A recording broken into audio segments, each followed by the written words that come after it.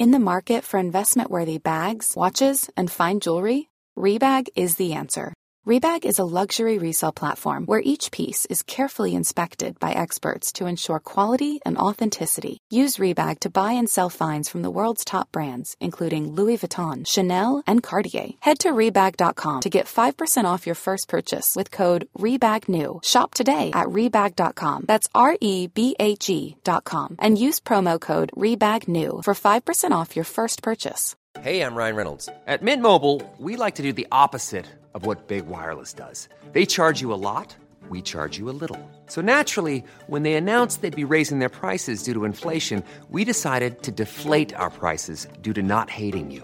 That's right. We're cutting the price of Mint Unlimited from $30 a month to just $15 a month. Give it a try at mintmobile.com/switch. $45 up front for 3 months plus taxes and fees. Promo rate for new customers for limited time. Unlimited more than 40 gigabytes per month. Slows full terms at mintmobile.com. Burrow is a furniture company known for timeless design and thoughtful construction and free shipping, and that extends to their outdoor collection. Their outdoor furniture is built to withstand the elements, featuring rust-proof stainless steel hardware, weather-ready teak, and quick-dry foam cushions. For Memorial Day, get 15% off your Burrow purchase at burrow.com/acast, and up to 25% off outdoor. That's up to 25% off outdoor furniture at burrow.com/acast.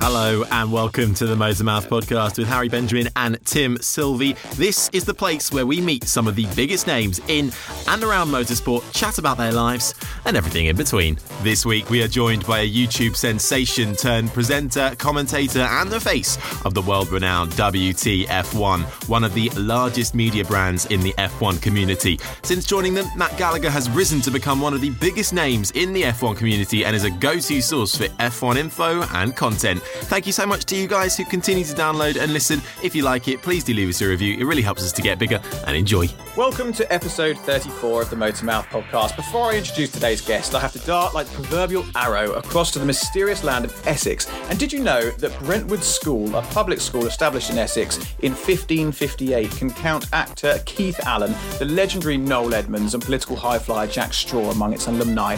However, today, that is a mere side story. The important news of the hour is that once again, I'm joined by my illustrious co-host, the young, the enthusiastic, the man who takes pride in his exquisite facial hair. Harry Benjamin, how are you? I'm very well, Tim. Thank you, as ever, for the illustrious introductions. And I don't really care for Brentwood. I didn't go there. At my school, right, we had The Only Way is Essex, Mark Wright, Good Morning Britain's Ben Shepherd, and the original Frodo Baggins. So I think we're winning there. Hang on, the original Frodo Baggins? Not the one, if you like the Hobbit generation. I don't know. What's it? That was the old chap. Yeah, the old guy. Yeah. I think he died recently, actually. Oh. But, I mean, I say that. I could be completely wrong. Killed him off anyway. Yeah, I am fine, thank you. I've just absolutely wolfed down a not lean in 15 meal. I'm fuming. Joe Wicks, not having any of that. Lean in 15, it's absolute lies. But apart from that, I'm doing well. How are you? I'm fine, thanks. You don't need to do that. You're a string bean. Well, I mean, my brother forced me to do it, so no, thank you. No, I'm good. I'm in my office for once, for a change. Not hanging out in the bedroom. I've got proper Wi-Fi sorted in here. Nice. Hopefully it won't drop out, but much better. I've got my Chiltern helmet up there, look. And my first place Palmer Sports. Was it Palmer Sports? Yeah, Palmer Sports Aerial Atom 3 winner. Thank you very much. Apart shame from that, never progressed. No other news. But anyway, look, enough of us rambling on. Shall I introduce today's guest? Let's do it.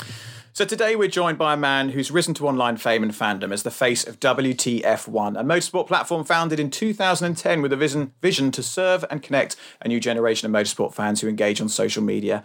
Matt Gallagher is one of the guys behind the success of the business, which boasts a monthly audience of 12 million people, including over 500,000 YouTube subscribers who tune in to see Matt's smiley face. It's an absolute pleasure to have him here. Matt Gallagher, welcome to the Motormouth podcast. Hello. Well, what an introduction. Thank you. Matt, thanks for coming on. Now, I've been asking this literally to everybody, and it seems like you just kind of have to ask, how has lockdown life been for you? How's it all been going? Oh, well, I mean, I've probably had about 100 versions of this answer, but it's not been too bad. I've been one of the lucky ones to be able to continue working throughout lockdown. And the weird thing, obviously, it being such a torrid time for everybody, but the one shining light for me, at least, was esports and the virtual GP. So weirdly, it's been quite a good time in terms of my career, but obviously not easy for anybody. Yeah, it's that's absolutely right. And esports has just sort of, it was there in the background. It was already a big thing, and it's just exploded. And you were right at the forefront of it. Do you think it will continue, or do you think it will sort of dissipate a little bit back into the background? I mean, I'm realistic when I think about esports. I don't think it will hit the highs of which it did during coronavirus for probably a very long time. Not until potentially more immersion, more, I guess, physical danger in sim racing, potentially like moving simulators. I don't know. But I don't think in terms of the numbers we'll see that for a while, but it doesn't mean that we go back to where we were before. And I think the numbers there will definitely increase, because I think a lot of people have just needed that push to be able to really see what esports is, because a lot of people just go, oh, it's just a game. But then when they actually look at the entire production, they realise it is actually quite good entertainment. And I think that's what the lockdown really did kind of give for a lot of people. And obviously the repercussions of it. You know, we've seen all these issues of drivers making errors, whether that be something they've said or something in an esports game, and finding themselves losing sponsors or even race seats in some instances. So it's certainly become big things. So let's take it back a little bit. Where does this passion for motorsport come from? Have you always been a fan? Do you remember when you first got the bug? No, I don't, because I think I was about 18 months old, maybe younger, when I was just kind of plonked in front of the television. My dad my dad's a massive Formula One fan, and he, very much just, there was literally no possibility of me not liking motorsport, with the fact that it would just be on all the time, and I'd be there, not really understanding what's going on at that age. But yeah, it's been part of my life since then. And, as I was growing up, I appreciate it more and more and more. So yeah, it's been in the veins for a very long time. That's amazing, though. But what inspired you to then get involved in the YouTube scene? Because before WTF1, of course, you were quite a big name anyway as Matty G.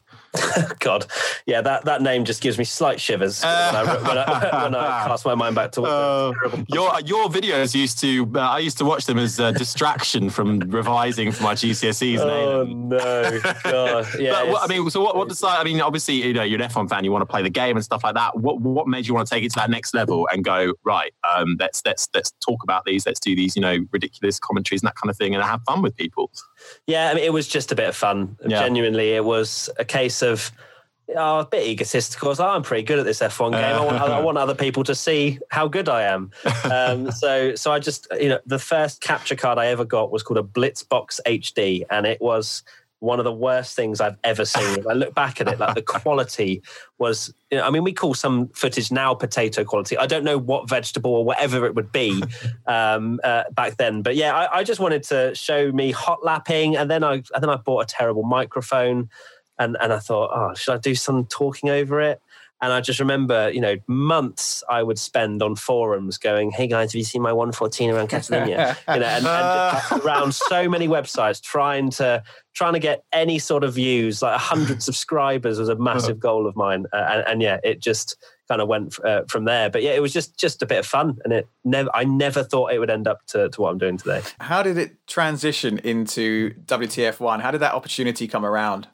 It's a funny story. So I knew of WTF1. Anytime that WTF1 would like a tweet of mine, I'd get all, I'd be absolutely losing the plot. But they didn't have a YouTube channel. And I was obviously doing Matty G. I think I got to nearly 50k subscribers. But it was still very much like a thing on the side whilst I worked full time. But I got a message from, I think it was Tommy. Tommy sent me a Twitter DM. I don't know. Or he sent it somewhere. But anyway, I went to go and meet them, and I met them originally. They said they got some secret stuff going on, didn't really tell me much. And then Tommy sent me a message on Twitter saying, oh, great to meet you, mate. Can we have a chat at some point? And I replied within 10 seconds. Keynote. There was no kind of, no, you're chatting to a girl, cool. give it 10 minutes. Yeah. No, none of that. I was straight in. Oh, so how can I help? Yeah, what can you tell me? Yes, I'd like a job. Yes. So obviously I was waiting to hear about potential opportunity. I think actually the first time I met them was when they were just meeting a few different candidates, but I didn't know what it was for. And that's when they messaged me again, and I was like, "Hello, yeah, I'm here. Hi, help you, Tommy." And it's funny, and then they got me in again.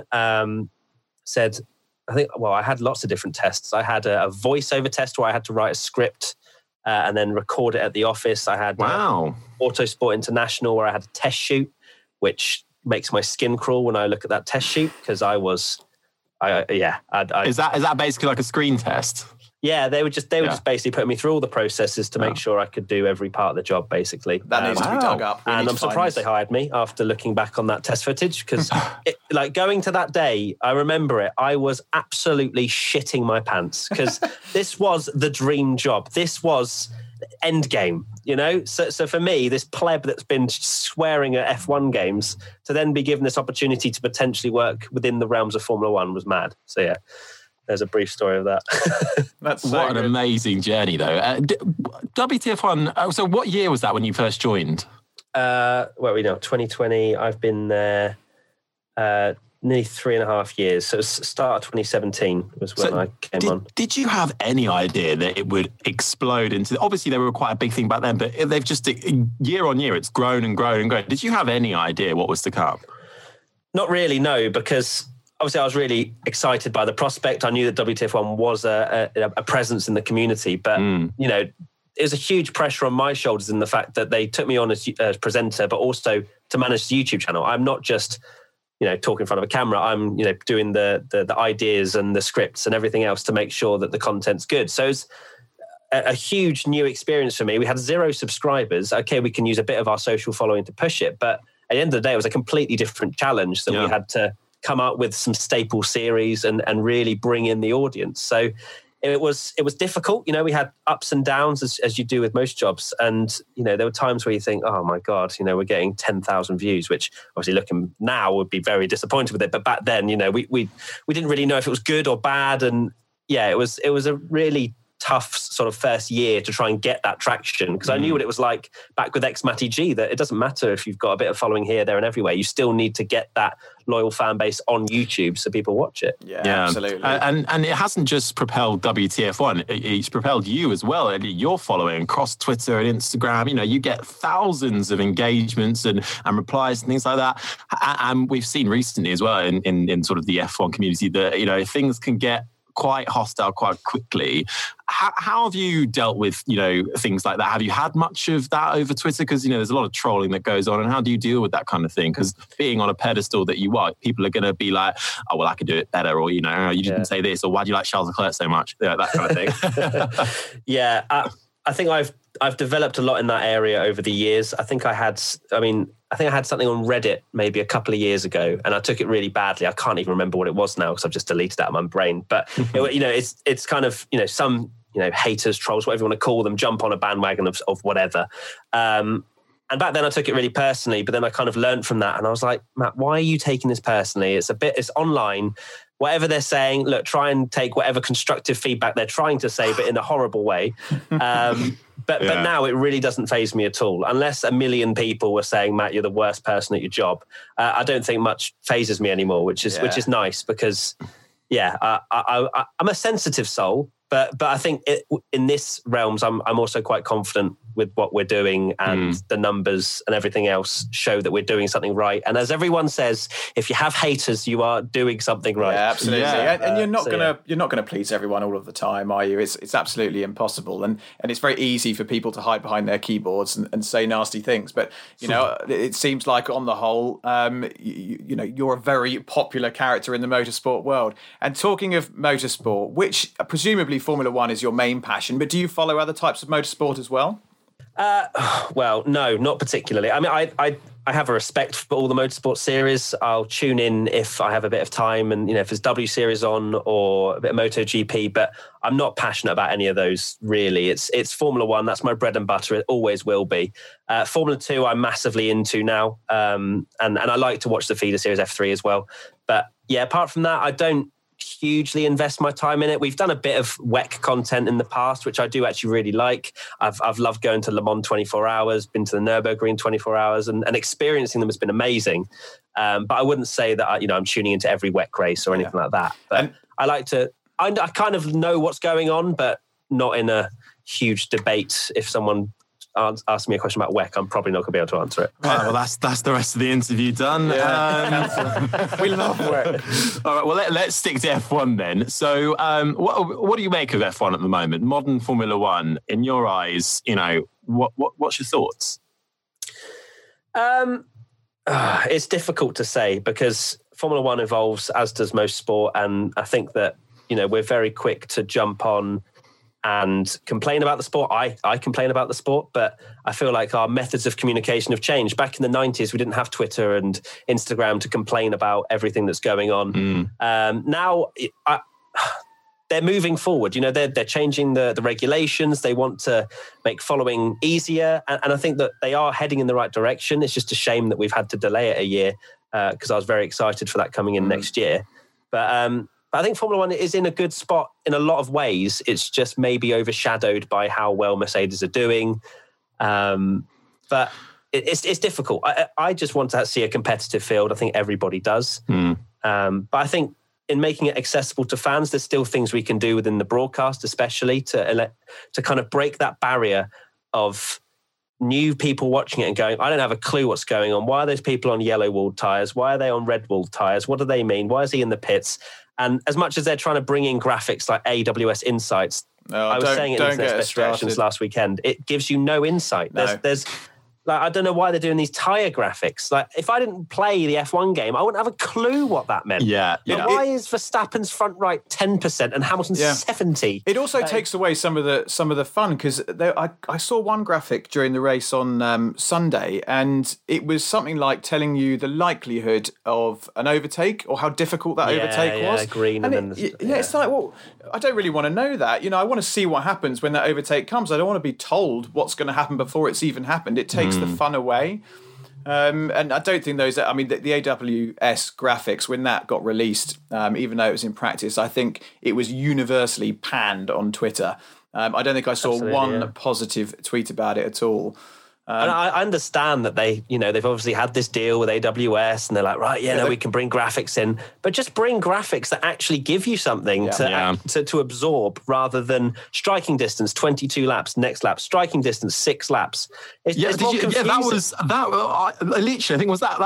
literally happened. Yeah. Was it Bottas, I think, on Verstappen or something like that? And I was watching it with my brother who is, he likes F1, but he's not, massively into it. Whereas, I can tell what's going on and all that. And he's like, 22 laps. God, that's not very quick, is it? It's Bottas in the Mercedes. Why is he not? And then suddenly it's like, hang on, now it's 6. Well, how does that work? And it's just like it doesn't make any sense to a casual viewer. It's exactly. Like, and it really decreases the sort of the validity of them. But as you say, though, they've made leaps and bounds, especially with Liberty Media coming in and sort of changing the access and the way that especially the broadcast media do stuff. So you're absolutely right. I think changes have been made and they are for the better, but there's still a long way to go. Yeah, I mean, you can't complain when you look at Formula One, probably only when we started WTF1, so only 3 years ago, they didn't have any presence on YouTube, really, apart from the occasional highlights stuff. Yeah. Whereas they've piled a huge amount for people to absorb content away from behind the paywall, which is obviously something that is hugely frustrating for a lot of people. But at least they're doing stuff to engage with fans. Their social media is amazing. I know the guy that runs a lot of the Formula One stuff, Charlie Eustace, and, having people like that, he's so... he's like-minded with us and he can engage with fans and you can see that behind the Formula One tweets rather than it being very corporate.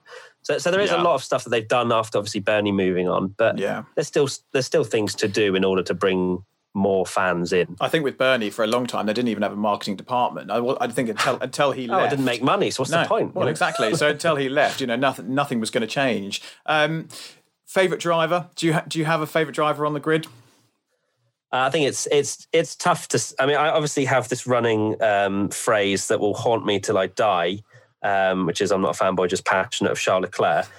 So much so that obviously I shouted it in London. But no, I don't have a favourite driver as such, because I want to see Charles Leclerc do well. There's no denying that. But I also want to see Lando Norris do well. I also want to see George Russell do well.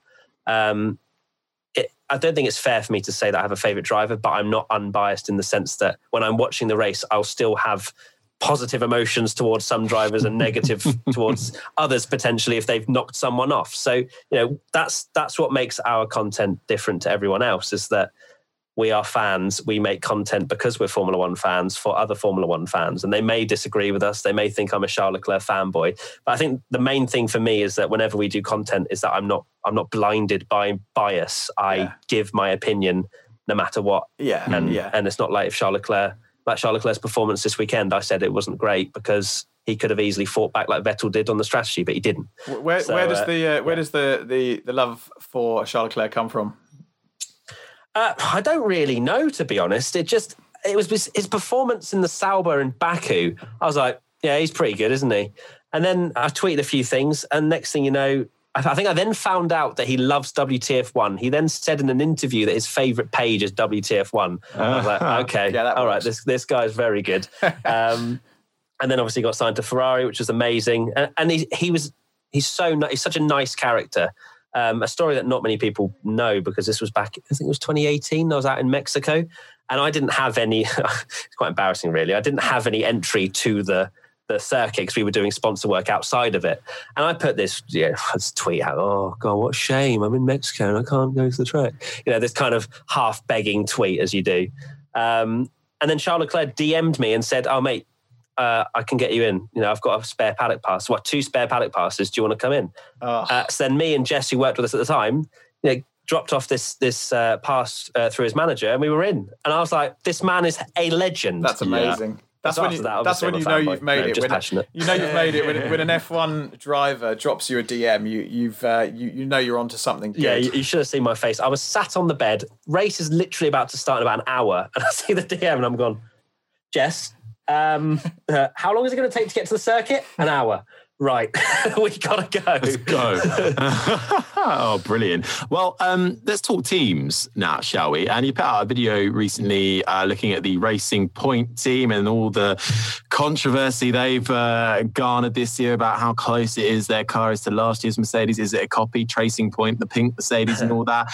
What do you think of it? Do you think that copying teams or whatever their version is of copying, it is actually quite a valid way of performing at the moment? Because at the moment Mercedes were a second ahead in qualifying, and you just think, well, the only way to get close to them is to just try and copy them.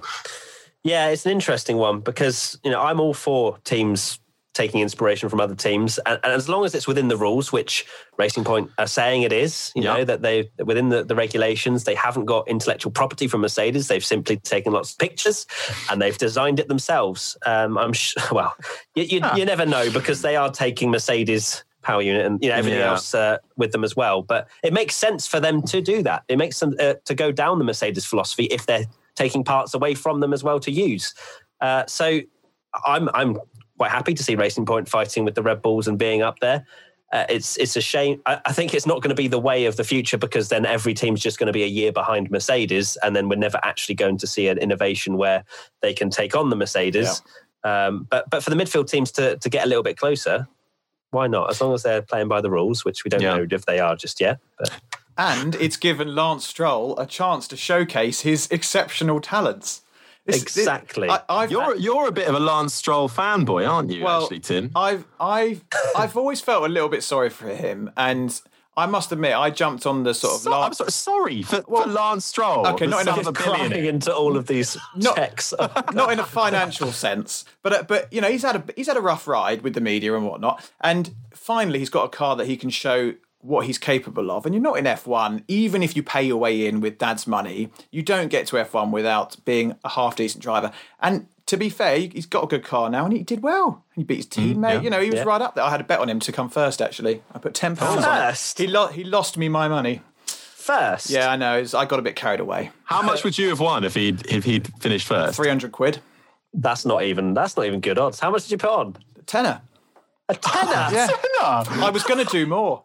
I mean, I understand maybe with the rainy conditions that you fancied the pub. The rain that kept coming If 12 minutes. Had it poured with rain, there was an outside chance that he could have done something special. But no, in all seriousness, I have become a little bit of a Lance fanboy, and I messaged on Twitter that he came across well in the interviews with Coulthard on C4, and fair play to him. You know, okay, he's got lots of money, but I don't know, felt kind of warm and fuzzy for him. He was good. He was decent this weekend for sure. I think the one gripe I have with him is that most of his interviews, he looks like he doesn't want to be there. He's the petulant. Like his dad wants him to go follow his dream and then eventually leave the sport. That's the feeling I get. It's no denying that, especially this weekend, he's shown that he has got talent.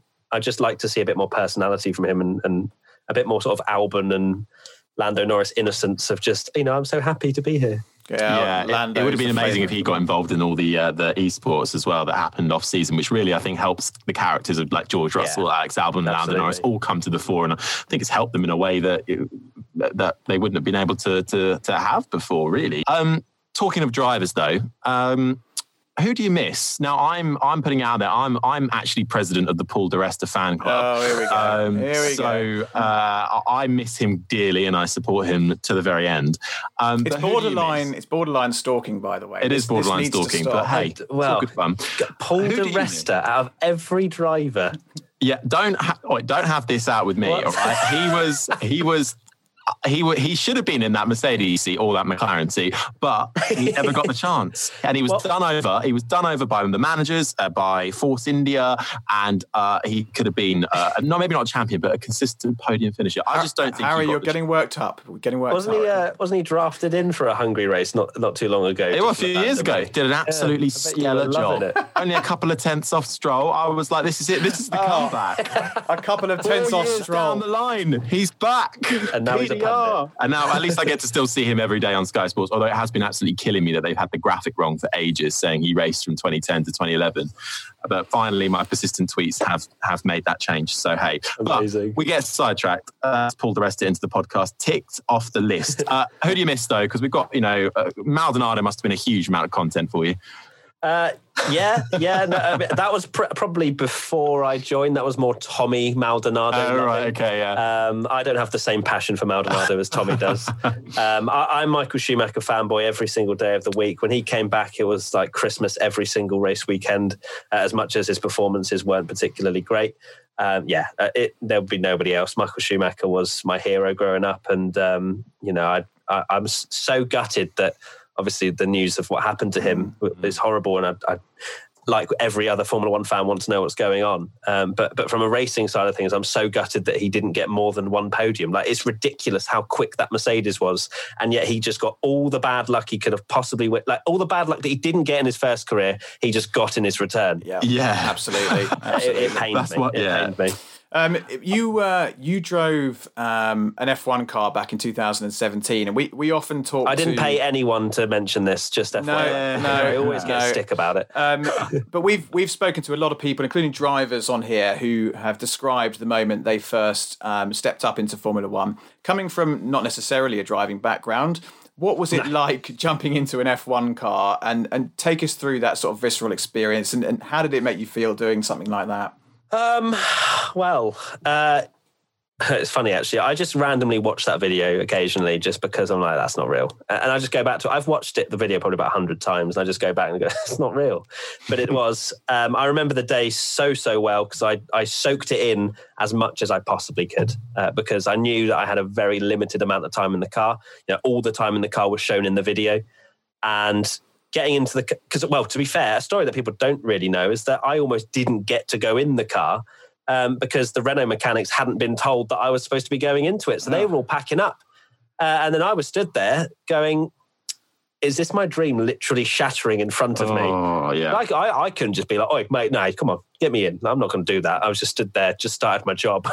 Only a few weeks in, just kind of stood there, just waiting to go in the F1 car. But then they turned it around, and because originally it was supposed to be 5 laps, and then that obviously got shortened because they didn't realise that I was going to be going in the car for some reason. But anyway, getting in the car, just sitting in the car, obviously being strapped in to every millimetre of my body until it was almost exploding. But just seeing the mechanics around me, I've got a helmet on, I've got my hands on the wheel, and I'm just going, how the flying have I ended up here? And they didn't, well, the first guy that went in had to use a clutch and couldn't get out. So basically they rolled me out because they're like, we can't be bothered to keep starting the car on and off all the time. They rolled me out, and it was an amazing day. Like, it was so beautiful. And my first thought is, right, I've got an engine, the guy in front of me telling me to basically let off the clutch, just kind of talking me through it. And I'm just going, Matt, do not stall, please. Because I stalled a blooming Clio Cup car 5 times. Those are easy to stall. Before. They're easy to stall. Yeah, they're horrific. And I get away. And I'm like, oh my God, I'm driving a Formula 1 car. Oh my God. I'm genuinely going, Matt, you need to remember every millisecond of this because this is not going to happen again. And then pulling out the pits, pressing the accelerator, and my head was left about 3 flipping miles back down the road. And that was just a little whoop. And I was going, okay, this is nice. And it was only the national circuit. So I turned right and then went on to Wellington Straight just before Maggots and Beckett's. And then I'm going, I have to launch this. I have to go full throttle. I might leave my soul behind, but I have to do this. And so I did it. First go, full beans, and I'm revving out. And when I was looking back at the footage, there's a camera angle that we didn't use at the time, that you could see because it wouldn't have made sense to the audience. But I was upshifting again, even though there was nothing left in the tank because it was limited to 164 miles an hour. I am genuinely, my eyeballs must have been coming out of sockets. And I'm still trying to upshift. What is wrong with me? No, there's no gears left, Matt. They've just limited it. But the acceleration was the same, and it was. I will never forget that to the day I die. And then I remember coming round into, is it Woodcote? I can't remember what it's called now. The right-hander before the straight into turn 1 again, or the old turn 1 again, cops. Yeah. But that right-hander, I remember downshifting and going, you've got to give this beans because it's the only time you're going to go past the old pit straight. Cameraman's on the side. We need to give this full beans. So I did. And even the small right kink, before the old pit straight, I'm thinking, look, I've played F1 games, Matt. You can take this flat. and I just turn and I'm like, genuinely, I was like, oh my God. So I lift it ever so slightly. You don't really hear it. And then I'm straight back on again. And I go flying past. And the funniest thing is, because the cameraman, Ethan, he couldn't keep up. So it's the worst bit of footage ever, but it's right at the end of the video. Him just going, Jesus Christ. And you can see all the Renault engineers poking their heads out, praying that I don't go into cops and just fly off the track and into the wall. Oh my God. Apparently they didn't think that either me or the competition winner would go flat out because we're not mental. But I was like, I'm doing this. I'm a Formula 1 fan. I've dreamed of this. So yeah. And then I went down the straight again, full beans. And I didn't go hard on the brakes because I didn't really know how it was going to be. And I didn't want to crash the car. So I was like, I'll go ham on the accelerator.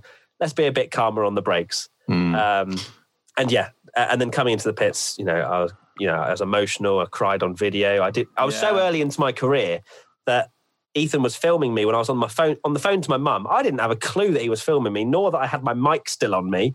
So I'm blabbing away to my mum, and the rest is history. That's amazing. Very emotional. You've painted a good picture of it there. Yeah. No, I can totally imagine how. Well, no, I can't imagine how it feels. Actually, I mean, the closest I've got is a Formula 3000 car, and that gave me goosebumps. I can't imagine what it's like getting into an F1 car. Now, listen, you recently had a crack at some real racing commentary in F2. Tell us about that. How did it go? Is this the start of a wonderful journey to Formula 1 commentary? How did you enjoy that experience? Oh, that was... So, the Formula 1 drive was, the best experience of my life, hands down. In terms of achievement-wise, this was probably up there, being asked to do Formula 2 commentary with Alex Jakes, because... as with X-Matty G, I did commentary, I did, stupid league racing commentary and, all sorts of stuff. But, I had no training in that area, no sort of real motorsport world experience. So coming into this, I felt so out of my depth. I'll be completely honest with you. I know how to talk a lot, but I just wanted to make sure I was talking sense and with some sort of content and filling. doing it was amazing, like absolutely amazing. To commentate alongside Alex Jakes, who I rate as the best commentator in the business, was so surreal. And as the colour commentator as well, it was very difficult as someone who isn't an ex-F1 driver or an ex-driver to be able to give the analysis that is expected of you. So I kind of just tried to play to my strengths and was like, right, Matt, you're quite good at sort of analysing what's going on, timing screens, the battles, all that sort of stuff. And I have a basic understanding of racing and everything else. So I kind of just tried to play to my strengths, not, blag around going, yeah, I can see on the front right, the inertia of the tyres is blah, blah, blah. I don't even really know what inertia means. But Alex Brundle does, who I was listening to the weekend before. So I was going, how the hell am I going to fill his shoes when he's given all this analysis? But it was amazing. Just playing to the strengths, as I say, and trying not to overdo it was a main thing for me. Yeah, because I think it's probably quite easy in that scenario to, once you sort of lose your thread, lose your train of thought, it's probably quite easy to disappear down a hole and completely go blank. I did that a few times. Genuinely, I'll be going, I don't really have much else to say here. Even before, like whilst Alex is talking, I'll be sat there going, I have nothing. I literally have nothing to offer right now, and he's about to stop talking. I can totally imagine. So then I start talking, and I pick up a point or whatever, and I start analysing something, and then I'll say and I'm going, why have I said and? Now what are you going to say, you idiot? So I'm sat there again going, right, now I've got another point to say and I've got no more time to fill. And I can't stop saying and. I can't stop. Yeah. But fortunately, that only happened a couple of times. The worst moment for me, but also the funniest for a lot of people, was calling Dan Tictum's front right tyre a 50p pence. It was close. That's going to happen though, isn't it? Yeah, no, it was amazing though. Is there any more perhaps in the pipeline, or is it just sort of wait and see? Or are you allowed to tell us anything about that? I can't announce anything, but Alex Brundle, as far as I'm aware, is doing most of them, and this was more just kind of filling the gaps. But never say never. That's what I'll say. Yeah, what a thing to add to your amazing career so far, and you're still so young as well. Now, Tim, should we do the quiz now? Oh, God, yeah. Let's do the quiz. Cue music. I've got high hopes here. Are you doing it again? No. Right, okay. Matt Gallagher, welcome to the hardest quiz in motorsport, as termed by Will Buxton, so you know it's accurate. Now, I have got 4 clips that I'm going to play you, all in relation to Formula One, your career, and basically it's a listen, and then I'll ask you some questions afterwards, and then there's a bonus question at the end.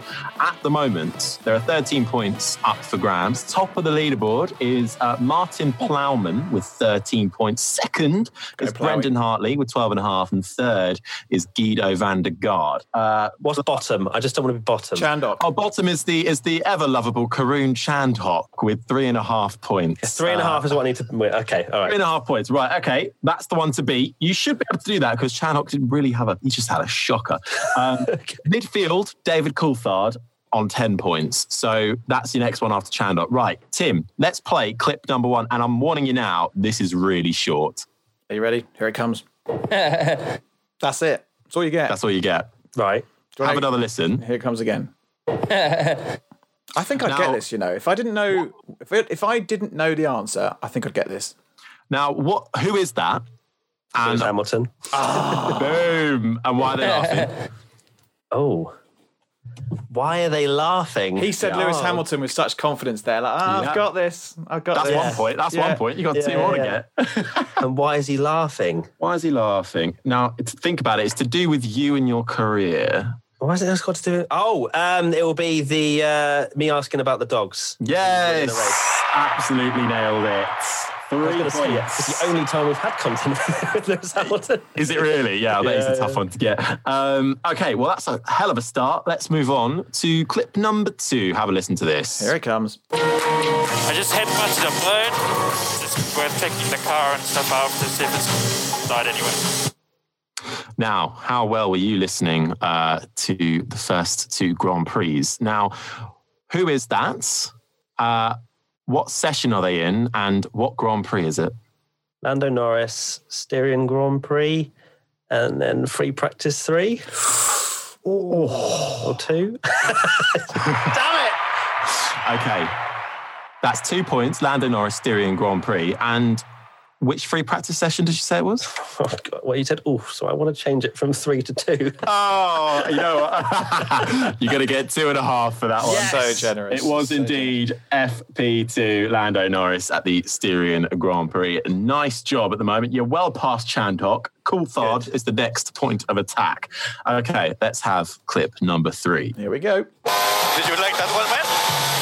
Did you like it? Right, same thing goes. Who's talking? What's just happened on track? And which Grand Prix? Sergio Perez. Yes. Yeah. He's overtaken. I'm trying to think. Was it? I will accept here just a team. Yeah. It was Austrian Grand Prix, and. Oh, was it? Oh, God, I can't. They roll into one because they're both the same. The pain and suffering. The pain and suffering on his face. Play it again. Play the clip again. I need it. Okay, here we go. Here it comes. Did you like that one, man? Did you like it? I know that was. Oh my God, was it? Well, you got one. You have got one in the bag for Perez. Yeah. Look at the turmoil. Oh, my tough God. One here. Literally. It's the reason it's the hardest quiz. Harry, I'm having an absolute blank. I think I get to play my favourite sound. It definitely wasn't Hungary. So it's either Styria or it was Austria. He's dawdling. He had a good race in Austria. I think it was the Austrian. Was it Austrian Grand Prix? Oh, no. No, it was Styria. For God's sake. Styria. But it was it round the outside at turn 4? No, it wasn't turn 4. 5? Yes. It's turn 5. I'm going to give you 1.5 points for that one. So it was Perez at the Styrian Grand Prix going around the outside of a McLaren. Okay, right. Bit of a blip there. Let's see if we can crawl it back. You've got one more clip and then a bonus question. Let's play final clip, please. Here we go. Oh, this is fast. Now, who is that? What's the context of what they're saying and what session are they in? Okay, I'm confident with this one. Carlos Sainz, Austria, FP1. Boom, 3 in the bag. Nice. It's his first time going out, and he was like, oh my God, this is fast. Yeah. He's brilliant over Team Radio. Okay, your bonus question for an extra point is this. How many views does WTF1's most viewed video have? 4.7 million. Oh, has it gone up? I'll give you that. You rounded it up, but I don't blame you. It's like 4.6.5, but I'll give you that. Yeah. Come on. Give me that 50k. Come on. Right, okay. So, Matt, where does that leave you? Let's just do the maths. It's pretty hard. That's a solid. Now, last time we had Esteban Gutierrez on last week, and I really, really mucked up the maths. I just completely forgot to add 2 extra points, and I was like, sorry, Esteban, you come like 3 from bottom, and actually he'd come like 8. But, Matthew Gallagher, you have achieved 10 points on the hardest quiz in motorsport, which puts you in esteemed company with David Coulthard in 14th position, just below Sebastian Buemi. So that's not too bad names to be surrounded by. Well, I wanted 3 points, so 10 will do. You beat Chandhok well in there. Well, thank you, Matt, for playing Motor Mouth. Well done. Good. Well done, you. Now, listen, we know you're an F1 fan. There's a lot of other different race series out there. Formula E, Extreme E. There's even an electric karting and electric scooter series coming out. First of all, what's your take on the electric series that are all popping up all over the place? And will F1 remain relevant? Well, that's the big question that nobody really knows, which is the scary thing for how Formula One's going to evolve and change. You know, even with the V6 hybrids, you know, that got a lot of stick, but you know, that's probably not the end when it comes to evolving the series. I think Formula E is a really good series as well, just purely from the fact that they've kind of got it right. And I think the quicker the cars get, the more sort of respect it will probably get from the old school motorsport fans, because I think season 1 of Formula E, I can understand why they got the stick it did in terms of its racing and the cars, because they were slower than Formula Ford cars. So I can understand why motorsport fanatics wouldn't be like, oh my God, yeah, electric cars, but they're going quite slowly. You know, so I understand that side of things, but there's absolutely a place for it. So I don't really understand why there's this whole debate of whether or not Formula E deserves a place. It's not competing against Formula One in my eyes. It's a completely separate entity where we can enjoy both. Apart from when they put them on the same time and the schedule, and I'm going, why would you do that? Like, that's just, you have one job, just make sure it's not when the F1 is on. So yeah, Formula E, Extreme E, that's the environmental series, isn't it? Yes, yeah, I haven't really seen much come of that since I went to the launch event of it, but I like that sort of thing, and it's cool that they're looking into it. I think the one thing that would probably rein that back is the fact that it wasn't live as far as I was last. It was more of a program rather than it is live sporting event. So I can probably see where the limitations would be, but then at the same time, if they're driving over the Sahara and the Arctic and things like that, I can understand why it's not live. I don't think the internet would be particularly good out there. So yeah, I completely welcome it, and I'm sure we'll do a lot more work with electric series in the future. And maybe Formula E will get me in their next gen car. Just saying. Hint, hint. Wink, wink. Nudge, nudge. Because I drove the first one, so. Okay. I bet that was a bit of a come down post F1 car. No, it was a completely different experience because, granted, it wasn't as quick, but the track that it was on, the Berlin Tempelhof, whatever it's called, at the airport. The airport. It was so narrow. This was where it genuinely was testing my abilities, and there was no ABS, so I had to genuinely concentrate very hard not to crash, and I almost had the slowest crash of my life at about 4 miles an hour at turn 3 or 4, whatever it is, coming over under the tunnel. So yeah, it was really cool. But by the end of it, I actually felt like I could start pushing, which was quite an exciting thing. That the Formula One car, if I started pushing, I'd end up in a barrier. That's where they're doing all there's 6 races in 9 days, isn't it? At Tempelhof. Yeah, all at the same place, but different layouts. 3 track layouts. Yeah. So that's going to be grueling on them. Matt, what would you tell your 16-year-old self if you could go back in time? Everything's going to be all right. I didn't really know what I wanted to do when I was 16, and not many people believe this because of the personality they see on camera, but I was extremely shy at school. I was bullied a lot, and my self-confidence was really low. And even now, I'm not the most confident. I know how to put on a confident persona, but I wouldn't say that I am, completely and utterly confident within myself. And I think that's just a natural thing that I've had throughout the years and from my school sort of upbringing. But yeah, I think genuinely you're going to work in F1, mate. Yeah, that's pretty cool. Don't worry about it. You're going to be there. And what?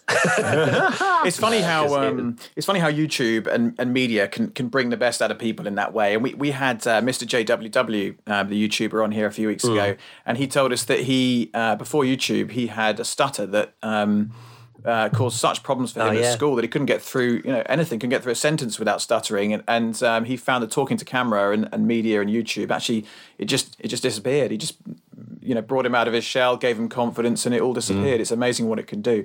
Listen, I'm curious to know, outside of what you do, what are your hidden talents? What are you good at? Is there anything outside of motorsport that the public don't know about that you're exceptionally good at? Like Will Buxton, for example, is ridiculous at drawing. I don't know if you've seen his... I haven't, no. He's got his own Instagram for his drawings, which are absolutely amazing. Oh, really? What are you good at outside of motorsport? I don't like blowing my own trumpet, but in terms of things that I'd say I'm all right at, singing. I do a lot of singing. Harry, away from... Another member of the band. Over the course of our podcast, we've discovered we could create a band out of a complete mismatch of drivers, broadcasters, it's an orchestra now. What a team. What a team. Harry's he's in the theatre and all sorts of stuff. I've got an album, I'll have you know. Amazing. It's a choral album. Let's not get too ahead of ourselves here. Sorry, go on. You can sing. What else can you do? I like playing sport. Tennis, badminton, anything with rackets, golf. I'd say I'm pretty decent at a variety of sports. I've always enjoyed doing that. I'm a massive gamer, obviously. Yeah. But yeah, I don't have a huge amount of other passions apart from sport and social life with friends and all that sort of stuff. But yeah, I think the main things that comes to mind is singing and playing sport. I actually went on the X Factor when I was 17. So did I. Which is something that some people did you make it to the live shows? No, I was one one stage away from the judges' side of things because there's loads of preliminary rounds. So with the producers, I did the so I got same to the final stage of that. Were you a solo act? Yeah. This is amazing. Wow. So Exclusive. I did that in, I can't remember what hotel or where we were. It's 8 years ago. And I did that. And I got, there was about 8 of us going into the room that they send you into to do that. And there was an 80-year-old man in a cat suit and he got through and I didn't. And I was like, that's it. That's life. Yeah, life I saw 2 people in chicken suits get through the first round. Yeah, it's great. Great for the self-esteem. God. Yeah. Okay, let's flip it around. What are you crap at? What are you absolutely awful at? Drawing. I am the worst. Oh my God. I mean, my mum did all of my art homework, so they thought I was amazing until I got to the exam. And then they were like, what's going on here, Matt? You can do a stick man. But yeah, no, drawing, horrific. I think that'd be my main one. Now, I think I may know the answer to this, but from your career so far, what's been your biggest highlights? Well, we've mentioned 2, which was the F2 commentary and driving. If you the had F1 to car. put one on the top spot. Oh, the F1 car, without a doubt. Yeah. That will never be topped. It may not even be topped by a childbirth or getting married, but I won't tell that to my future fiance. And then let's flip it the other way around, though. Obviously, working in media for a start and motorsport, there could be some tricky, uncertain situations. Have you had any of those, or what's been sort of your most uncertain point in your career? As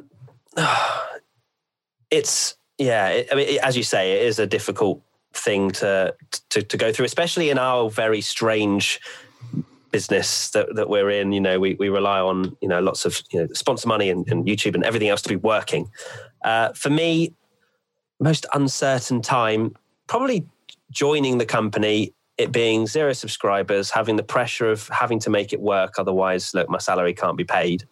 So, I mean, obviously they didn't say that, but in my head I'm going, well, this has to be a success. Otherwise, what's the point in me? So I'd say that when coronavirus hit, there's obviously concerns there as well about what's going to happen with my job. As much as, if the money runs out or whatever, we still can't, well, in my head, I'm going, well, I still can't stop what I'm doing with WTF1 because we can't just pause. We can't go on furlough. So fortunately, that was never mentioned. But those are the kind of concerns in my head when obviously all of this started. But I guess, probably the start when we didn't know if it was going to be a success, didn't know how long it would be for, because Car Throttle was very much a startup company at the time. That was when they first bought WTF1. So it was very much kind of going month by month and trying to make it a success. Yeah. And we like highbrow content here on the Motormouth podcast. So this is a very highbrow question, one that we asked British touring car driver Tom Chilton, and my wife actually. Occasionally, I say to Chloe, "Give me a question that we can chuck into the podcast," and so it's her to blame for this. I take no responsibility. Would you rather be covered in scales or feathers, and why? I can't say I've really experienced either, so I'm trying to. Scales, because I feel like I'd get less hot. Now, I don't know if that's the case. I wonder if that is the case. I'm a really hot person, not in terms of me blowing my own trumpet, in terms of genuine temperature. The summer is horrific, and if I was had a just covered in feathers, I think I would internally combust and die. So I feel like scales would be better. I could reflect the sun. I don't know. Very good. Biology. Yeah. I think, did Chilton go for scales? I think he did, didn't he? Yeah, it was something about that he could go in the water then or something like that. Swim with the fishes. He seemed to have a proper logic behind the answer. Yeah. It was very interesting. Hey, there was definitely logic there as well, I think. I'm sorry. There was. No, I can sympathise. I'm a hot person that cannot be dealing with the summer heat. No, thank you. That's because you're so close to the sun. We have a final 3 questions that we ask to all of our guests. So I'll kick off with the first one. Yep. What's got you excited at the moment? Formula One being back, and I suppose just my career at the moment is quite exciting. I'm really quite excited by WTF1 and the brand and where we're going and the opportunities that I've been able to somehow bag. Still don't really know how, but it's just really exciting to still 3.5 years down the line be a presence within the Formula One world and kind of looking forward rather than backwards, especially with Talk Esports, our new owners, which they brought us through it during that coronavirus time, and they've been incredible. They get esports, they get exactly our tone of voice and what we need. And I'd say it's probably the happiest I've been in terms of where we're at and where we're going. So yeah, that's great, amazing. If not doing what you're doing, what would you be doing? Something a lot more boring. I probably would be working with young people. It's what I did before. I went into presenting and YouTube and that sort of stuff. I used to work with young people in schools, helping them get through difficult times in school. So I used to work with vulnerable young people, basically. So I imagine I'd probably be still doing something with people. I like helping. I like getting it to the end of the day and thinking I've made a difference. So hopefully I don't have to go back down that route again and this career stays successful for a while. But yeah, probably that if not. I'm sure it will. And the final question to you, Matt, what are you scared of? What am I scared of? Probably not doing the job that I'm doing right now because it's such a volatile thing. We rely on a lot of things like YouTube. We rely on things still remaining. We rely on fans still enjoying our content. So as much as the job is incredible, I still worry from time to time. I don't go to bed worrying, but there's still those concerns sometimes when you have things crop up like coronavirus or whatever, where you think, oh, this dream could actually shatter a little bit. So for me, it's a concern in the sense that, I know that things can change. I know that I can become irrelevant very quickly. I know that people can get bored of content very quickly. So for me, I use that concern and worry and to make sure that I am the very best that I can possibly be on camera, and I'm the very best when it comes to ideation and making sure that the fans are listened to. Because without them, without literally people watching, I wouldn't be in a job. So that's a great answer, and I think a very humble answer. And it's been great having you on. It's been great watching your progress with WTF1 and your personal career, and seeing you move into your Formula 2 commentary and so on, and all the esports stuff. So all the best for the future. Hopefully we'll see you in a paddock soon, but thank you so much for joining us and taking the time out. We'll let you get on with your evening, but Matt Gallagher, thank you so much for joining us on the Motormouth podcast. Thank you for having me, guys. Very much enjoyed it. Cheers. Thank you so much for listening to the Motormouth podcast. Do make sure you give us a follow on our socials: Twitter @Motormouth_, Instagram @Motormouth_official, and on Facebook just search Motormouth. You can download the Motormouth app, where you can get exclusive video content from MMTV, create your own social profile and interact with others, and check up on all the latest happenings with whatever motorsport takes your fancy. Don't forget to like, subscribe and review, and until next time, you've been listening to the Motormouth podcast.